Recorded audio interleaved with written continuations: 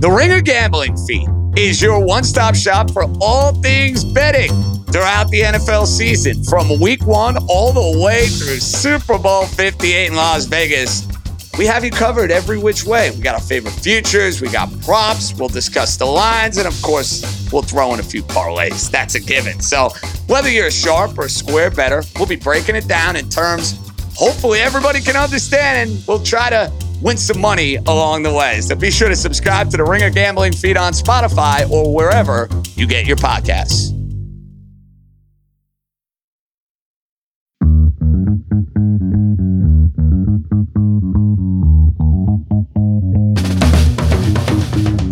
Hello and welcome to Dual Threat. I'm Nora Princiati. And I'm Steven Ruiz. And it is Saturday night, Divisional round night 1. And we finally got a good game. The Ravens beat the Texans in a blowout in the afternoon, but 49ers Packers delivered finally some second half lead changes. Finally a game that came down to the final play, which it did. Dre Greenlaw picked off Jordan Love, and that ended what had been a really, really entertaining, somewhat stressful, and interesting lot to unpack NFC set up for the title game next week, where the 49ers will play in their 4th NFC Championship game in the last 5 years, and they'll play the winner of Lions-Bucks. There was just so much that happened in this game. Steven, where do you want to start with this one? Should we start with Brock Purdy and the fact that he struggles to throw in the rain? I got to make it negative. But I feel like we have to start with Brock Purdy, because that's going to be the question after every 49ers playoff game is like, is he going to do this thing? And so far, so good. 1 for 3. He's got 2 more to go, but he barely escaped this one. But when, to his credit, after playing a poor game in the rain, I did think he played a hell of a last drive. That last drive was like, that's what they needed him to do. And he came through. He made a couple throws, a couple outbreaking throws with a wet ball. So kudos to him where it's due. I don't think he deserves kudos for the first 90% of the game, but the last 10%, he deserves them.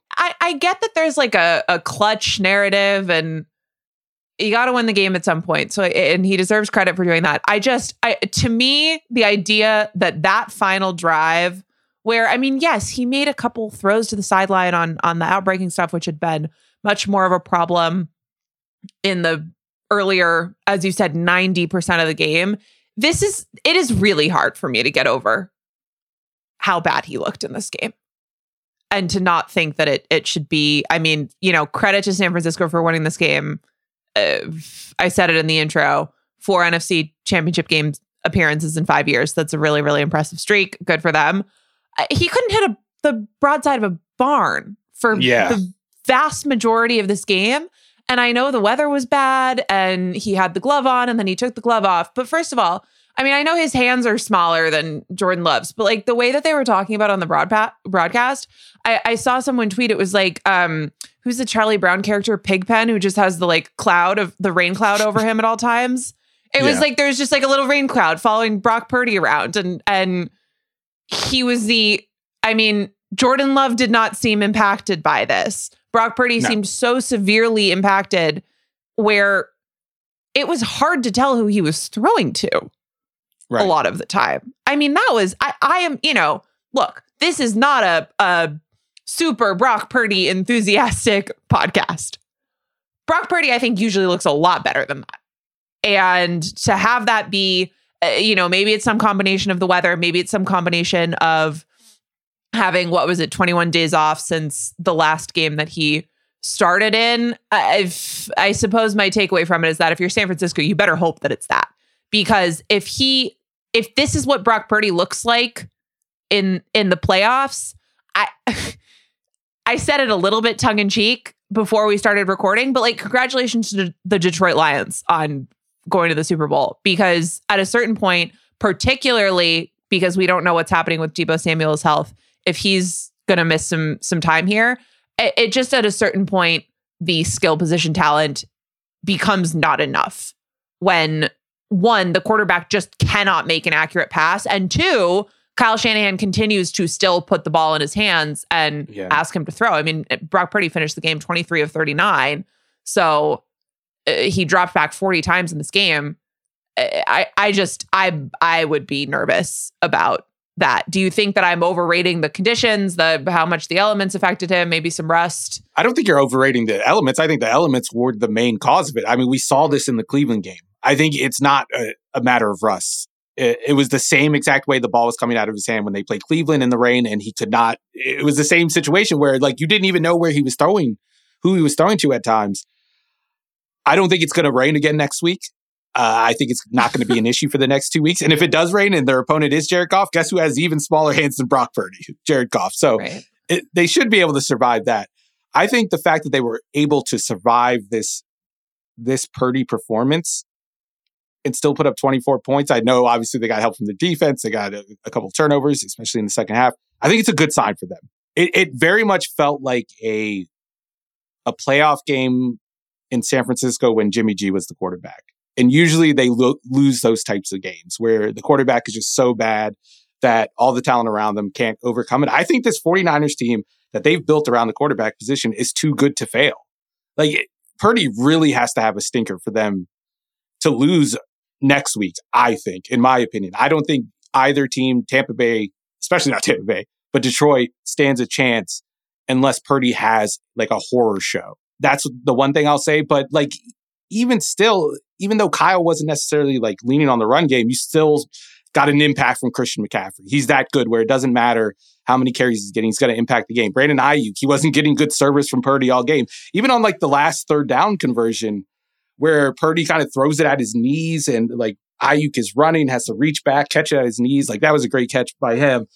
But like, they're just going to make up for it. Juwan Jennings is like the most clutch player in football suddenly. Right. He's making like leaping throws, adjustments in midair over the middle where balls tend to get dropped and he's making tough catches. But unless like Purdy has a D-F game, like it's very hard for this team to lose because they just have such a margin for error that no other team in this conference especially enjoys. I mean, that's if you're on the 49ers side, that is definitely the better way to look at it and the more encouraging way to look at it going forward in the playoffs. And it's not that I don't think that that's within the realm of possibility or even likelihood, I guess. I think how much Purdy struggled kind of masks how little Green Bay did defensively. Right, yeah.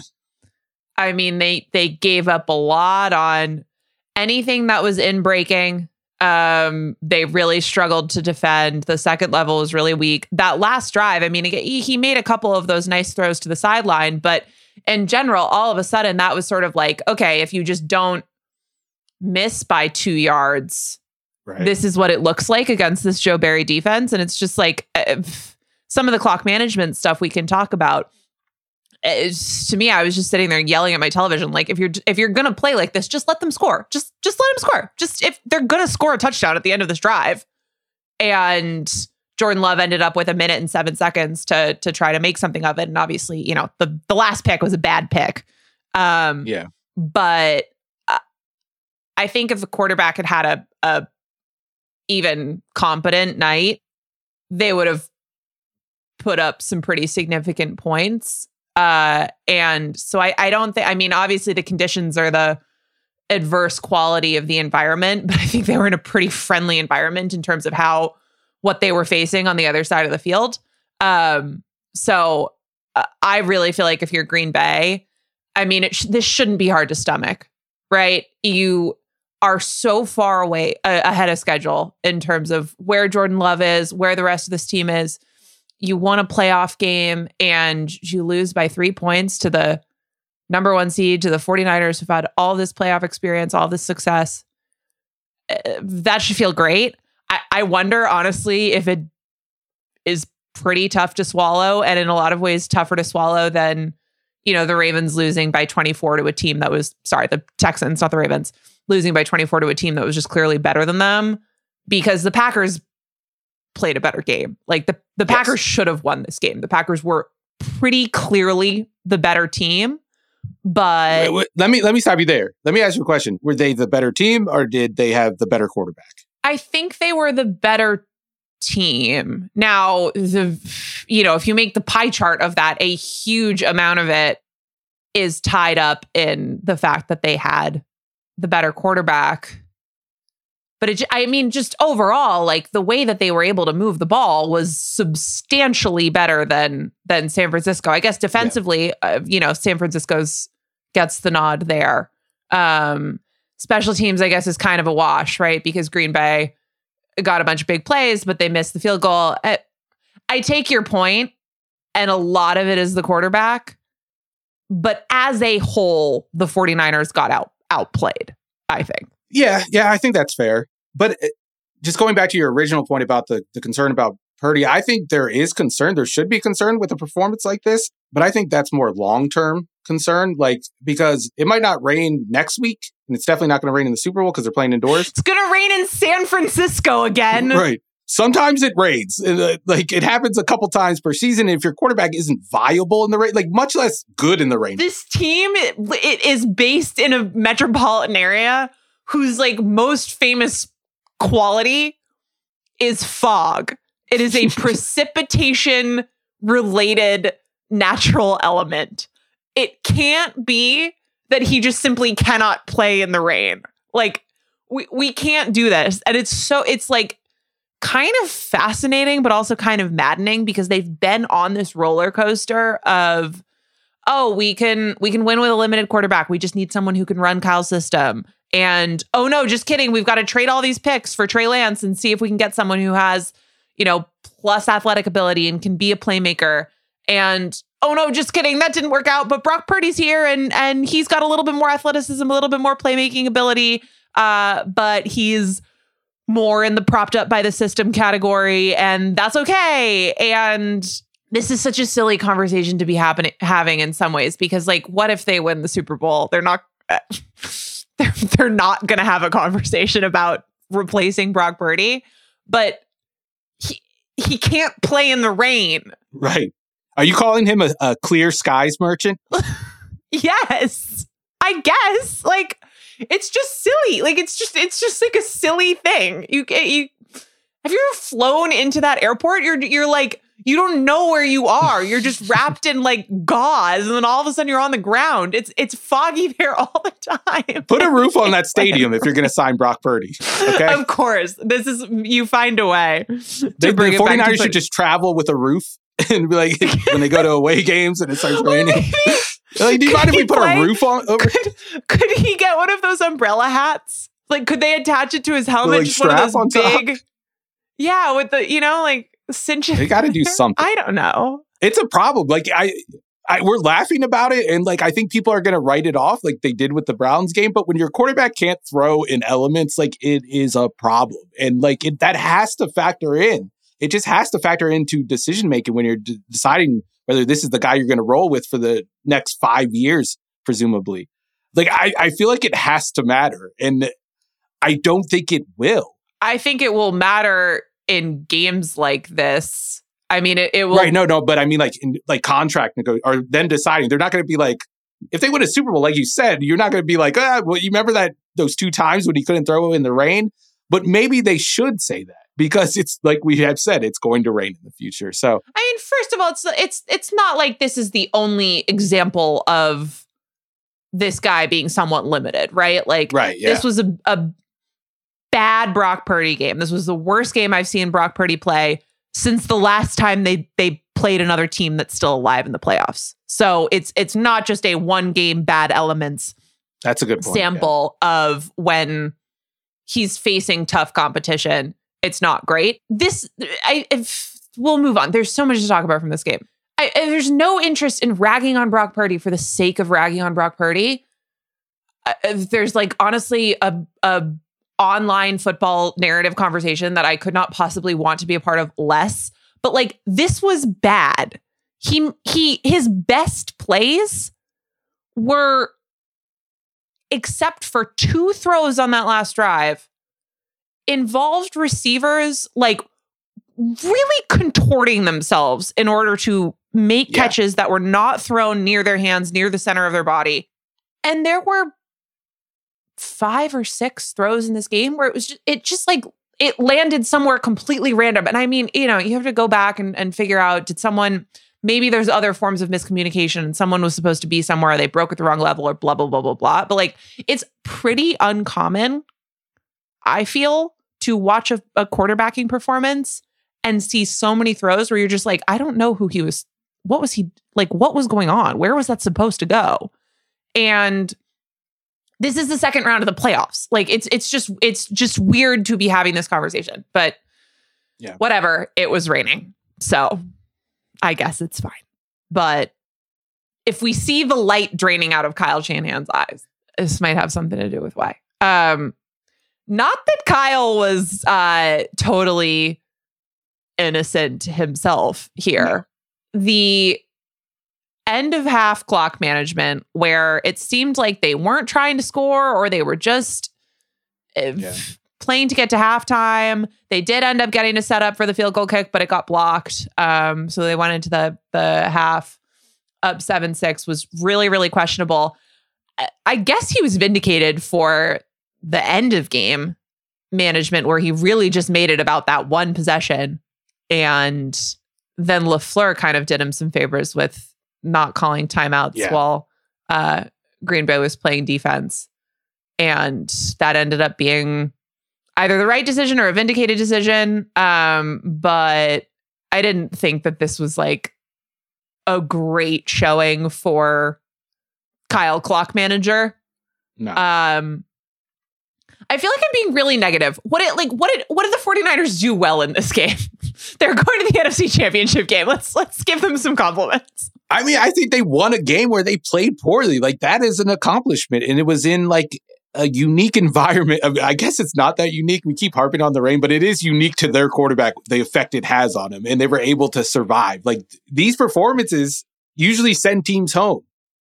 Like Baltimore in 2019, when they ran into a team that nobody gave a chance in Tennessee, and Baltimore played its worst game of the season, they went home. This was one of the worst games we've seen out of this offense all year long. It was one of the worst games, like you said, that we've seen out of Brock Purdy, and they won against an opponent that I think, like, I know their seed isn't, what are they, the 7th seed in the NFC? This is one of the 10 best teams in football. And they were able to survive their C game against one of the 10 best teams in football in unique circumstances for their quarterback.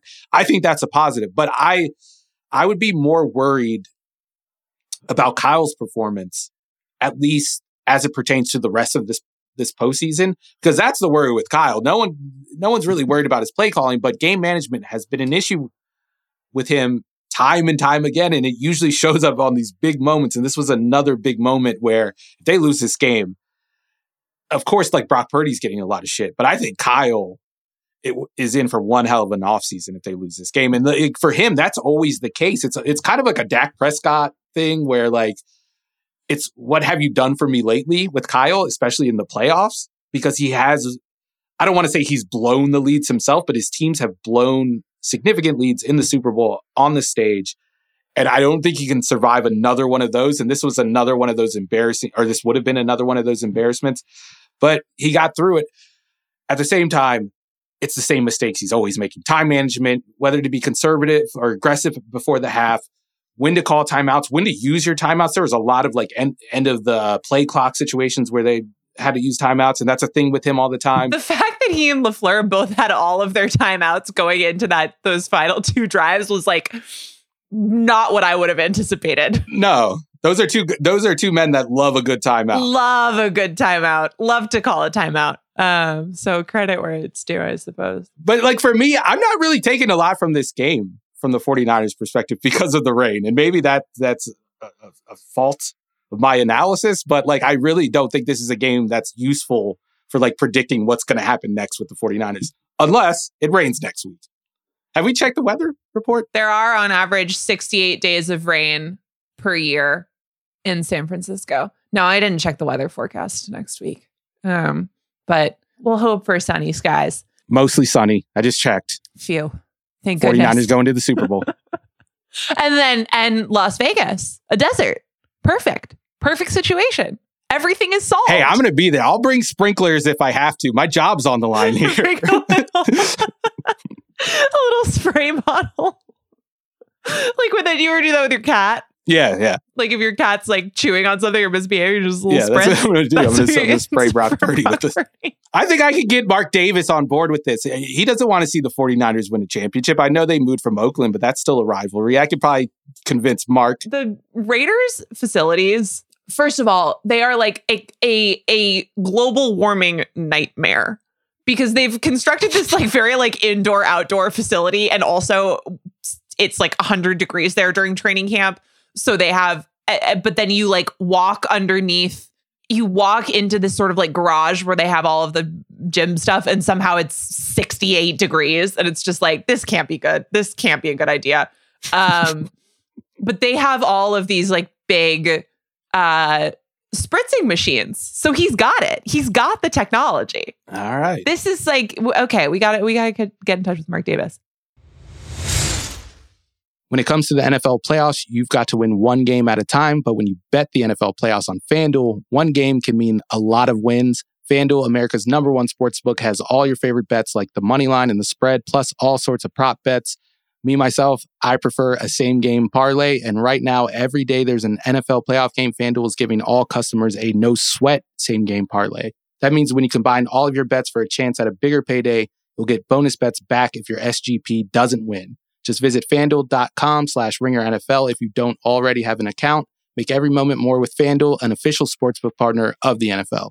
21 plus and present in select states. Gambling problem? Call 1-800-GAMBLER or visit theringer.com/RG. Minimum 3-leg parlay required. Refund issued as non-withdrawable bonus bets, which expire 7 days after receipt. Max refund $5 unless otherwise specified. Restrictions apply. See terms at sportsbook.fanduel.com. I really want to talk about Jordan Love. Let's do it. The last play was tough. I mean, you don't throw across your body like that. He's been the king of the fadeaway, but that was like really, that was falling, not fading. Mm-hmm. But I don't want that to be the lasting take because he played such a good game and he did so much to mask how good San Francisco is defensively. And I mean, just the way that he deals with pressure is so good. It is such an asset for them. And for a game where it felt like it was sort of like who was going to make the last mistake. Like this was a really interesting game. It was a really entertaining game, but it felt like a game that was defined by like fuck ups of just like, oh, they missed a field goal. Oh, like, here's this drop, here's this interception. I thought Jordan Love, I mean, and you know, he threw ultimately 2 picks in this game, but he was the player where I was like, thank God someone knows what they're doing. You've bet on his game from the start. What did you think about his performance? Yeah, I think that's what stood out. Like these damn fadeaways. Sometimes they burn you like it did at the end, but I think that's the trait. Like that's capital T, the trait for quarterbacks, especially now, is being able to have some answer for pressure in your face, whether it's making the back foot throws, or it's like a Tom Brady situation where you just shuffle over in the pocket, find new space, and then reset and throw. Like, I think that's like the common thread that connects all of these quarterbacks, like across generations, like Tom Brady, Peyton Manning, Drew Brees, Lamar Jackson, Patrick Mahomes, Justin Herbert, Josh Allen, like all of these guys, one thing that they're all really good at is avoiding sacks. And Jordan Love has that. And he has it because of this arm and like, he's like a multi-directional thrower. Like that's not even a term I've ever heard anyone talk about, use in football, but like, that's the only way I can describe how he can throw the football. He can go to his right, go to his left. He can be going forward. He can be going backwards. He can be going like diagonally. And I think that's the trait that you need to have to be an elite quarterback in the modern NFL. That's why I'm so skeptical of guys like Brock Purdy, who I think like Brock Purdy is a good off-platform thrower for a guy that we consider like not super talented. But you see when he has to throw from an awkward platform where when he has to make a fadeaway throw, that ball floats. He can't put zip on the ball. And I think one thing that Jordan Love proved in this game, even though we saw the last few mistakes, was that skill plays against an elite defense and an elite pass rush. Right. And I thought what was really impressive about this performance is like, I know the names have changed and like some of the players have changed, the coordinators have changed, but this 49ers defense is similar to the 49ers defense that took on Green Bay when Aaron Rodgers was the quarterback in the playoffs. And we saw how much their dominance broke the offense when they pressured Aaron Rodgers. Right. It did not happen against Jordan Love. He didn't get sacked. And that's not to say like Jordan Love's a better player than Aaron Rodgers, because in Aaron Rodgers' prime, when he was Jordan Love's age, he could do all this. He could do everything Jordan Love's doing at a higher clip. He was way better than him at his prime. But like that was the one thing that I thought Aaron Rodgers lost over the last couple of years, even when he was winning MVP. And it's kind of the thing that had been missing from Green Bay's offense, and they got it back this year. And I know how it ended, but we still saw glimpses of that on the biggest stage of Jordan Love's career. And I think that's a positive sign. If I'm a Green Bay fan, like I'd be disappointed in how the game ended because they were in the lead. They had the ball. It was right there for them. But like when you sleep on it, you have a night to sleep on it, you take a step back, you take a breath, like this was everything you wanted to see as a Packers fan. It's a really interesting conversation in terms of like where the league is going because, and look, you know, they're both part of losing efforts, but the two quarterbacks who we saw play today, the two not rookie quarterbacks, but like first year starting quarterbacks who we would not necessarily have expected to see in this position at the beginning of the year and are with their teams ahead of schedule, CJ Stroud and Jordan Love, neither one of them took a sack today. Both of them were facing defenses that got a lot of pressure. Neither one of them took a sack. So in terms of that being sort of like the trait, there's a pretty good argument for that based on how these young quarterbacks performed overall on this day. Again, it would be nice to have a win to show for it, but these are young teams. I mean, when we think about the off seasons and sort of like where they go from here, the Packers have an interesting situation with the contracts and what to do, but like they'll figure that out, right? Yeah. And there'll be a day on Twitter where everybody, you know, puts their economist hat on and goes like, this is a team-friendly deal or this is a player-friendly deal, but it won't matter. Like Jordan Love's going to play for the Packers and it's fine. Packers off season, then I think it's probably too much to ask for a sort of schematic overhaul of the defense. I wish it weren't, but I think it is. So then what are your priorities? You want to get better at the second level. You want to get better at safety would be good. You want to have a little bit more of a fighting chance if the game does become about those in-breakers and you want to have a better chance of defending that. I mean, everyone always needs cornerbacks. Everyone always needs backup offensive linemen. In Houston, it's sort of like, yeah, you'd love to get another really good receiver in there. That's great. All that's great. Like that's a nice, those are the first world problems of off seasons. So in general, the outlook is so positive. It's like, I don't know. I find this hard to swallow for Green Bay. I thought they had him. It just felt like they were the team that could move the ball down the field and I guess not quite score. Let me push back against one thing you said. I think they should overhaul the defense. If Joe Barry's the DC for this team next year, I will lose any faith I have left in Matt. I'm not saying that I don't think they should. I just don't think they will. Oh yeah, well that's a different conversation. Please, no, they absolutely should. I just don't think they will. I think they need to look at what Minnesota did and do that. And it's not Brian Flores, but like find Brian Flores light. Find a guy that's going to come in and be like, yeah, I'll blitz 50% of the time if you want me to. I'll just do it. Like that's the type of defense I think they should play if they're not going to be able to like restructure the back half of this defense, which is, I think is a more massive undertaking than just simply changing defensive coordinators. Every problem that you could talk about with Green Bay's defense from a personnel perspective is something you could have said about Minnesota last offseason. And we saw what happened. Like, hire Wink Martindale. He's available. That's the guy. My God, he just popped in my head. Go hire Wink, please. It would be great. They would be a better team for it. I don't think Joe Barry's losing his job.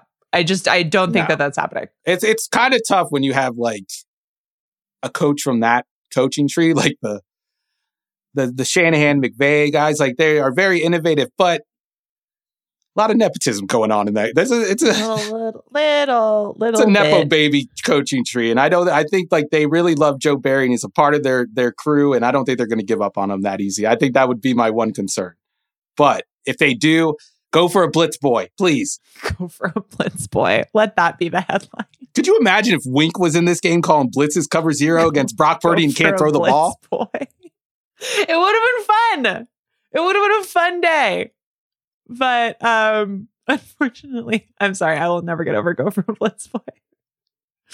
Do we know what the relationship status between Shanahan and LaFleur is these days? Because those two are my favorite frenemies. Like, there's a little bit of like, you bitch. Yeah, I think there's a little tension there.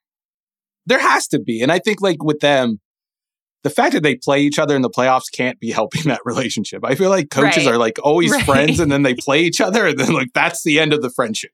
And then it's over. We can't handle this. We cannot get past this. Okay.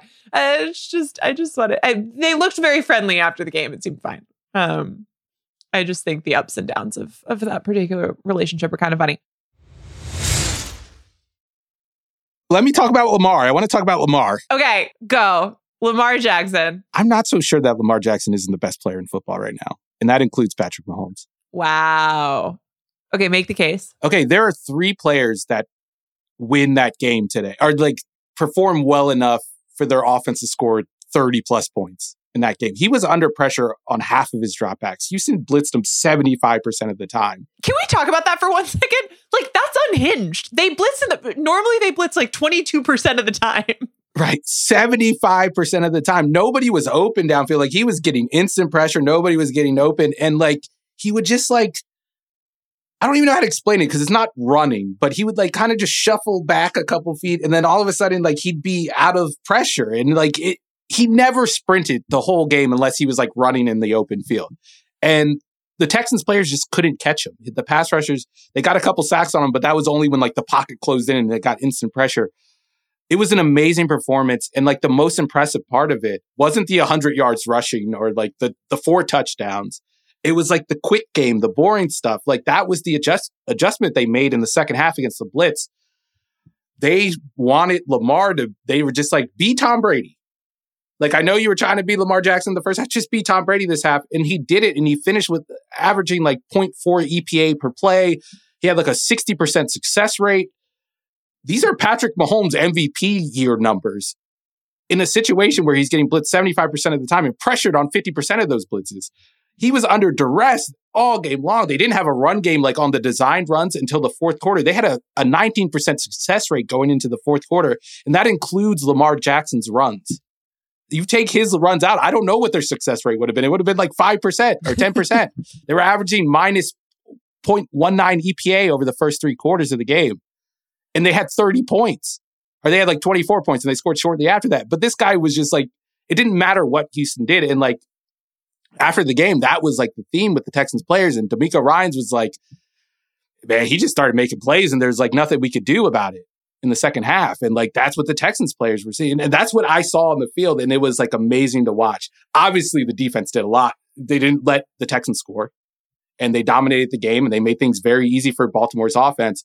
But when the ball was in Baltimore's hands, it was all Lamar. And that was a good thing. And that's usually not a good thing for an NFL team, especially in the playoffs. I mean, that's what the Ravens sort of were as a team. I mean, they all told the story, and Lamar told the story after the game about halftime because, this was a tie game at the half. They hadn't really found the answer offensively yet. And he, according to all the players, all the post-game reports, all the stuff out of the locker room and what Jackson said in his press conference, he ripped into everybody. And it was Jackson leading the halftime meeting.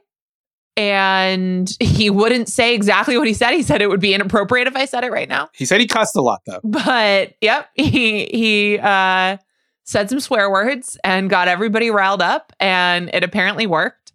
But it does seem like a token of the way that this has just become really his team and the way that his leadership has just taken on a new level this season. I mean, he's always very clearly always been a very popular player. Teammates love him. It's not like that wasn't true before, but this feels like his team in terms of how he's playing, but also in terms of the intangible stuff, the locker room stuff, the team leader stuff in a way that it hasn't before. And, I've read a tweet during this game that was like, he's the first player in NFL history with 2 passing touchdowns, 2 rushing touchdowns, 100 rushing yards, and a 100 plus passer rating. I was like, oh yeah, like postseason. It's not in the postseason, just ever. He's just the first player that's ever done that, like in the history of the NFL. And I don't know, the Mahomes conversation I think is so complicated, but there's certainly no one who's playing better football than he is right now. And this Ravens team, I don't know what it is. Maybe it's just because they sort of had something to prove at the beginning of the season, but our wonderful colleague Ben Solak put out in the middle of this game just some of their recent results against playoff teams. And so they end up beating Houston by 24 in this game. But in the regular season, they played playoff teams 8 times. They went 6-2 in those games. Their point differential was 121, was plus 121.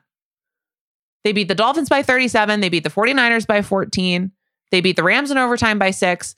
The only 2 games that they lost by 2 to Cleveland. They lost by 7 to the Steelers. So they lost 2 division games. They beat the Lions by 32. They beat the Browns by 25. They beat the Texans by 16. I think because like maybe it's just sort of the trajectory. Maybe it's because they had some games where they seemed kind of mistake prone at the beginning of the season. I don't think they're recognized as quite the dominant team that they are. And I know that they it took a minute to get going in the first half, and maybe some of that is having some time off, and maybe some of that is just figuring out how to adjust to this game plan that like was interesting from D'Amico Ryans, and you love to see a team go out swinging, but I don't know that, even though it does make some sense, I don't know that you would ever go into a game expecting to be blitzed 75% of the time. So maybe they just needed a little bit of time to adjust to that. But this was a really dominant performance. This has been a really dominant team against top competition. They seem to play their best. That's been true for months. I mean, we had a conversation off of the 49ers game about like, okay, say they end up facing the Lions in the championship game. Who do we feel good about? Who do we feel bad about? What would the matchup between Goff and Purdy be? How limited are these guys? I don't want my take to be like the Super Bowl is going to be a blowout, but I mean, this team is just really good. The Ravens are just really good. Yeah, we haven't even talked about the defense yet, and like, it's kind of amazing that CJ Stroud didn't play a worse game. Like, I know his numbers didn't end up looking great at the end. He didn't really make a lot of plays, but like, Mike McDonald dominated Bobby Slowick. And by the way, we need to pump the brakes on the Bobby Slowick head coaching hype, because that was a brutal performance from him. He had no answers for anything Mike McDonald was doing. It was I thought it was a naive performance. I thought they tried to run way too much in the first half, first down.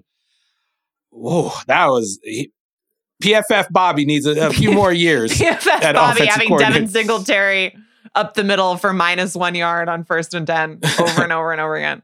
And I don't want to make too much about this win, but I think like from a narrative standpoint, it was a huge win for Baltimore.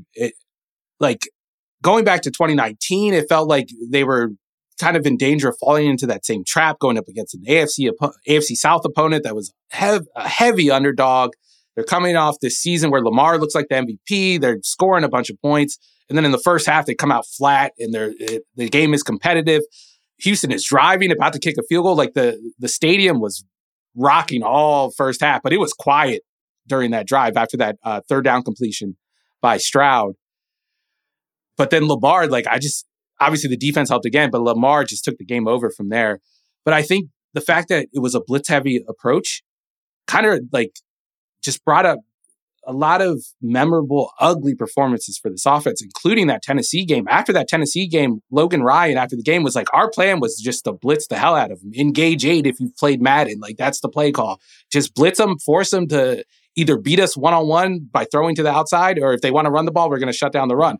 That was basically the same plan Houston had. Except sort of on steroids. And 4 years too late. Right. Because maybe you could beat Lamar Jackson and the Ravens with that plan back then, but I think that's what this game proved, is this is a different team. And all the skepticism about this team is kind of stems from that 2019 loss. And I think they answered that question. I think Lamar answered that question by beating a similar game plan. I think Todd Monken justified the move from Greg Roman because Greg Roman could never adjust against the blitz. There was that one Thursday night game against Miami where Brian Flores was the coach and just cover zero every fucking play. And they didn't have an answer. Their answer was throwing the original blitz boy to Hollywood Brown, who weighs 110 pounds. It didn't work. Not Roman, Monken, after the game, John Harbaugh said he called a completely different game in the second half. And I just don't think they had that plan B. They didn't have that second pitch with Roman as the offensive coordinator. And a lot of that was put on Lamar.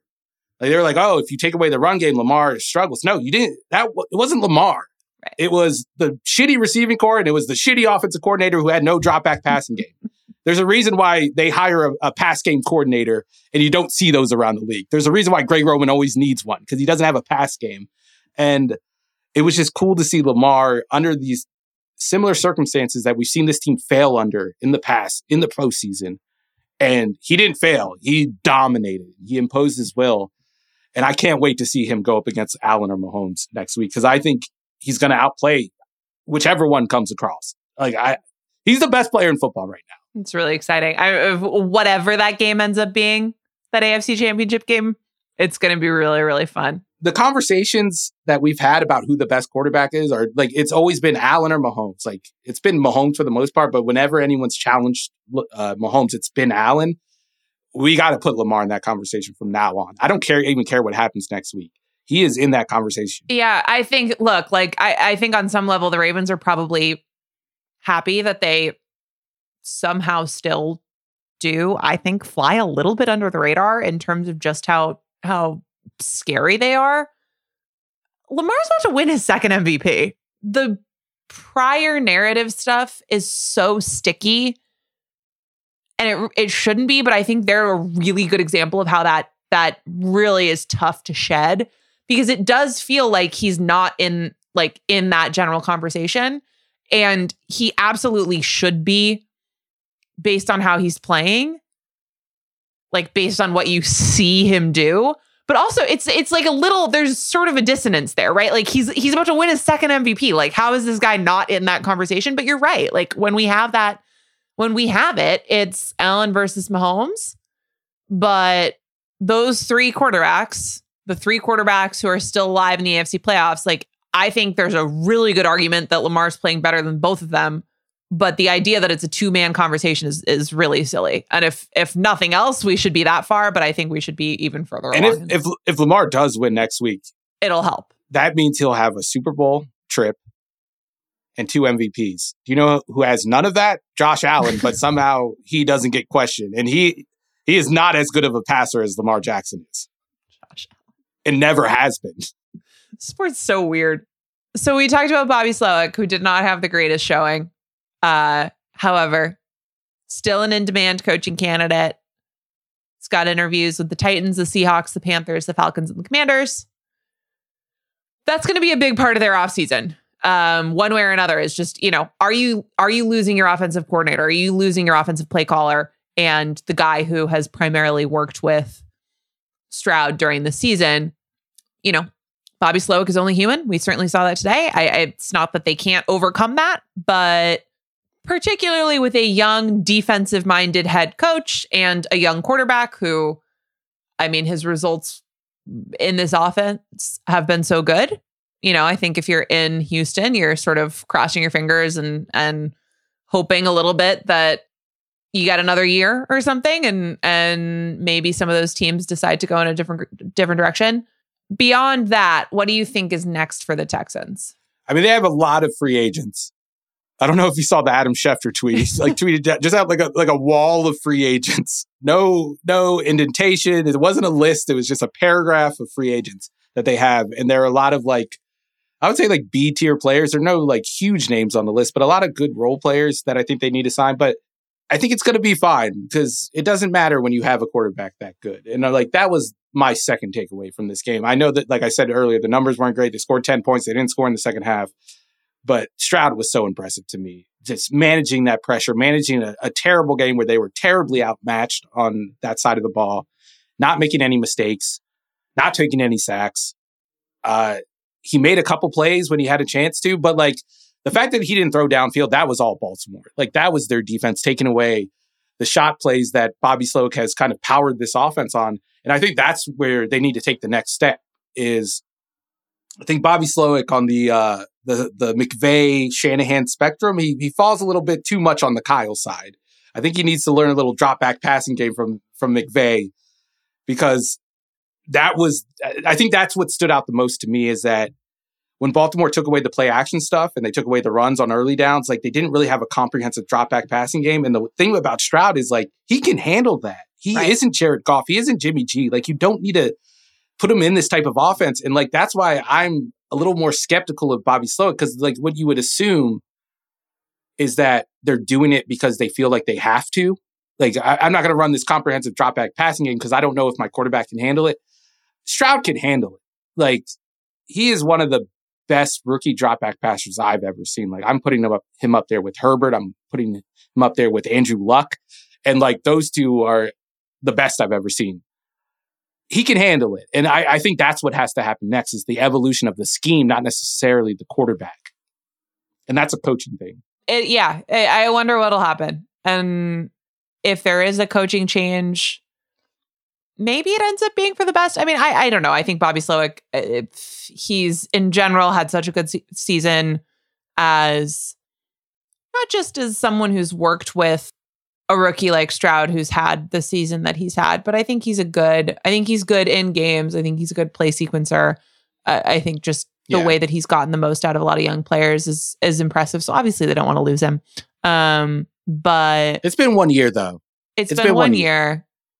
And it's interesting to think about what needs to come next for that offense being sort of like a little bit of an evolution in that way and just sort of growing up and having a comprehensive drop back game. But that's for the offseason. We will get there eventually. Did you see Harbaugh dancing after the game? I have not seen it. He was asked about it in the press conference, but I did not see it. Up, Stephen. Maybe we'll leave it there. I'm going to look it up right now. It's just really bad. It's just some really excellent bad dad dance moves. Based on the thumbnail on YouTube, it looks horrible. I almost don't want to watch this. It's like, oh no, it's a dad at a wedding is really what it's giving. But I love the enthusiasm. Oh, I'm watching it now. This is terrible. He should be fined. Okay, everything I said good about the Ravens earlier, I'm taking that back. They should be eliminated from the playoffs now. The Texans should be able to advance. That was offensive. All right. On that note, and problematic. This has been Dual Threat on the Ringer NFL Show feed. I'm Nora Princiati. As always, he's Stephen Ruiz. We'll be back tomorrow night recapping the rest of Divisional weekend. Thanks for listening. Thank you to Christopher Sutton for producing this episode. Thank you to Eduardo Ocampo for his work on socials and to Connor Nevins and Arjuna Ramgopal for additional production supervision.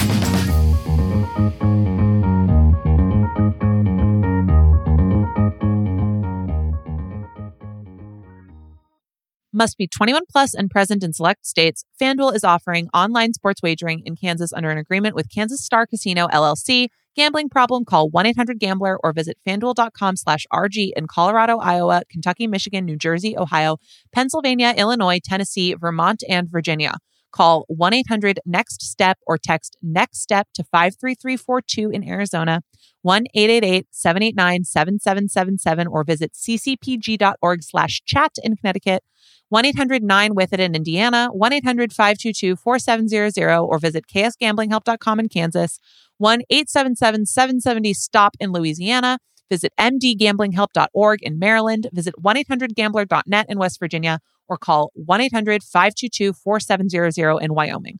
Hope is here. Visit gamblinghelplinema.org or call 800-327-5050 for 24/7 support in Massachusetts or call 1-877-8-HOPE-NY or text HOPE-NY in New York.